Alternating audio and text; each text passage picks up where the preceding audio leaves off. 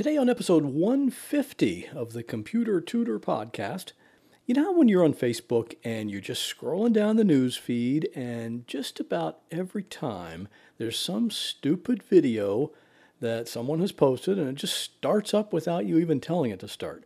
Well, today I'll show you how to disable that little feature. And we're going to have some feedback from my friend Robert on last week's episode about how to secure your LastPass account.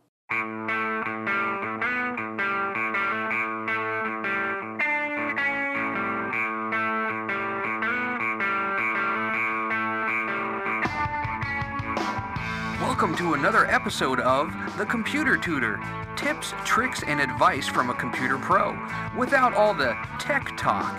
And now, here is your computer tutor, Scott Johnson.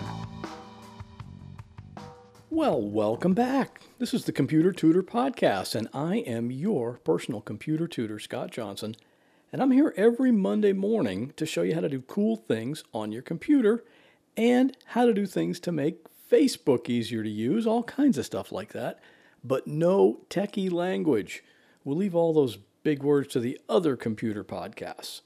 And if your computer has a problem, I would like to help.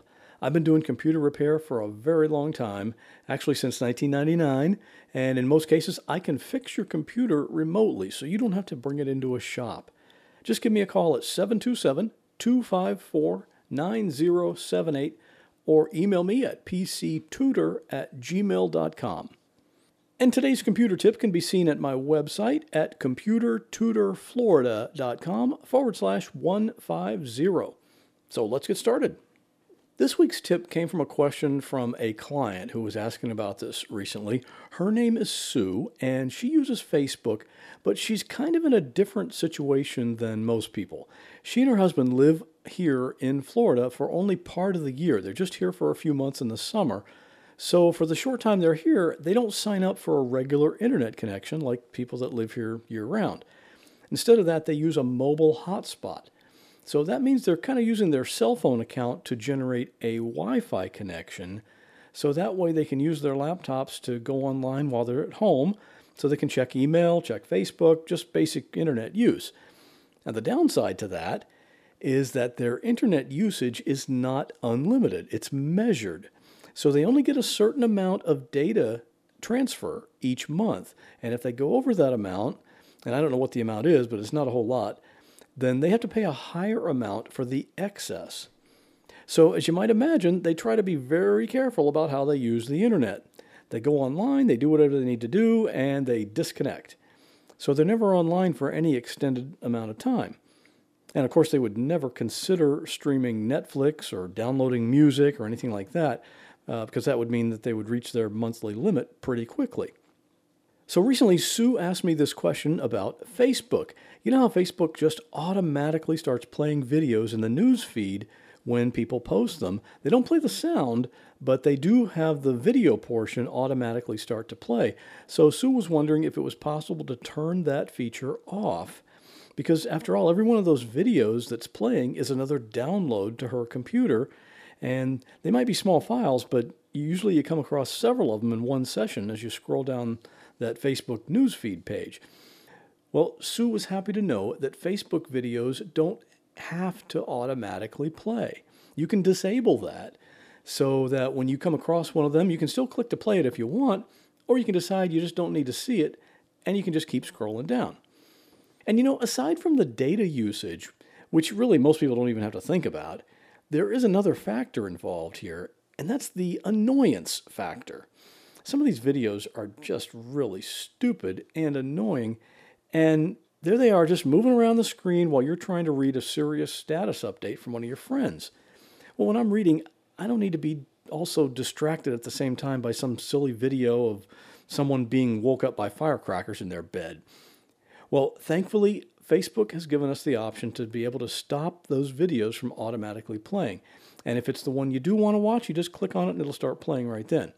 Now here on the podcast, I'm just going to sort of tell you briefly how to do this on your computer and on your Android phone and on your iPhone or iPad. But in order to get the full instructions with screenshots, you can see all of that over on my website at computertutorflorida.com/150. For your computer, you have to go to Facebook and then look in the top right corner for the little icon that looks like a triangle. Just click on that to get a drop-down menu, and then click on Settings, and then click on Videos. And in the Videos options, just choose Off. All done. Now for your Android phone, you open the Facebook app, then click the phone's Menu button, which will usually be on the lower left side of the phone. Then click on Settings, and then just find where it says Videos Play Automatically, and turn that off. Now for your iPad, go to the Settings page, and then scroll down and click on Facebook, and click on the word Settings again, and then click on Autoplay and choose the option to turn it off. That's how I did it on my iPad, and I think it's the same on an iPhone, but I don't use an iPhone, so I can't say that for sure. And of course, Facebook changes their site around all the time, so these actual steps may not be accurate if you're listening to this podcast like 50 years from now. But really, I think 50 years from now, Facebook probably won't even be around anymore. Seems like by then, we'll probably have found something newer and much more exciting to waste our time on. And the other thing I wanted to mention this week is that I heard from my friend Robert in Charleston, South Carolina. Robert listened to last week's episode about LastPass and what I would classify as a minor compromise of user information, and he called in and left this message. Hey, Scott. Name's Robert. I'm in Charleston, South Carolina. Love the podcast. I think you're doing an amazing job. I like to bounce it off people that I do tech support with and, give them a place to go to for good tips. Real quick on your LastPass assessment thing, I love it. Good tips. The only couple of things, the only thing I had a problem with, and I use LastPass, I pay them. I think they're a great service and I will continue to use them. But I think so the breach happened on that Friday, but they didn't come out till Monday, and that came through a Twitter third-party tweet. I forget who exactly. I think it was like Lifehacker or something. That's how I first heard of it, and then I got an email a couple of days later, and I don't know if that was exactly the right thing to do. I don't know. Maybe I'm wrong on that. But I think that's a little too long to let your users know that, hey, something happened that might have compromised your LastPass master password or your password hint stuff or whatever. But would like to know your thoughts on that. As well as you said, restricting geolocation login. I'm a fan of that. I've done that on my account.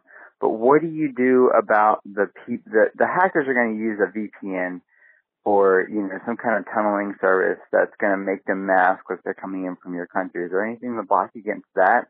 Because that's obviously not going to help with the region restricted. And I think 99% of good hackers that are going to go after LastPass are going to use that kind of service.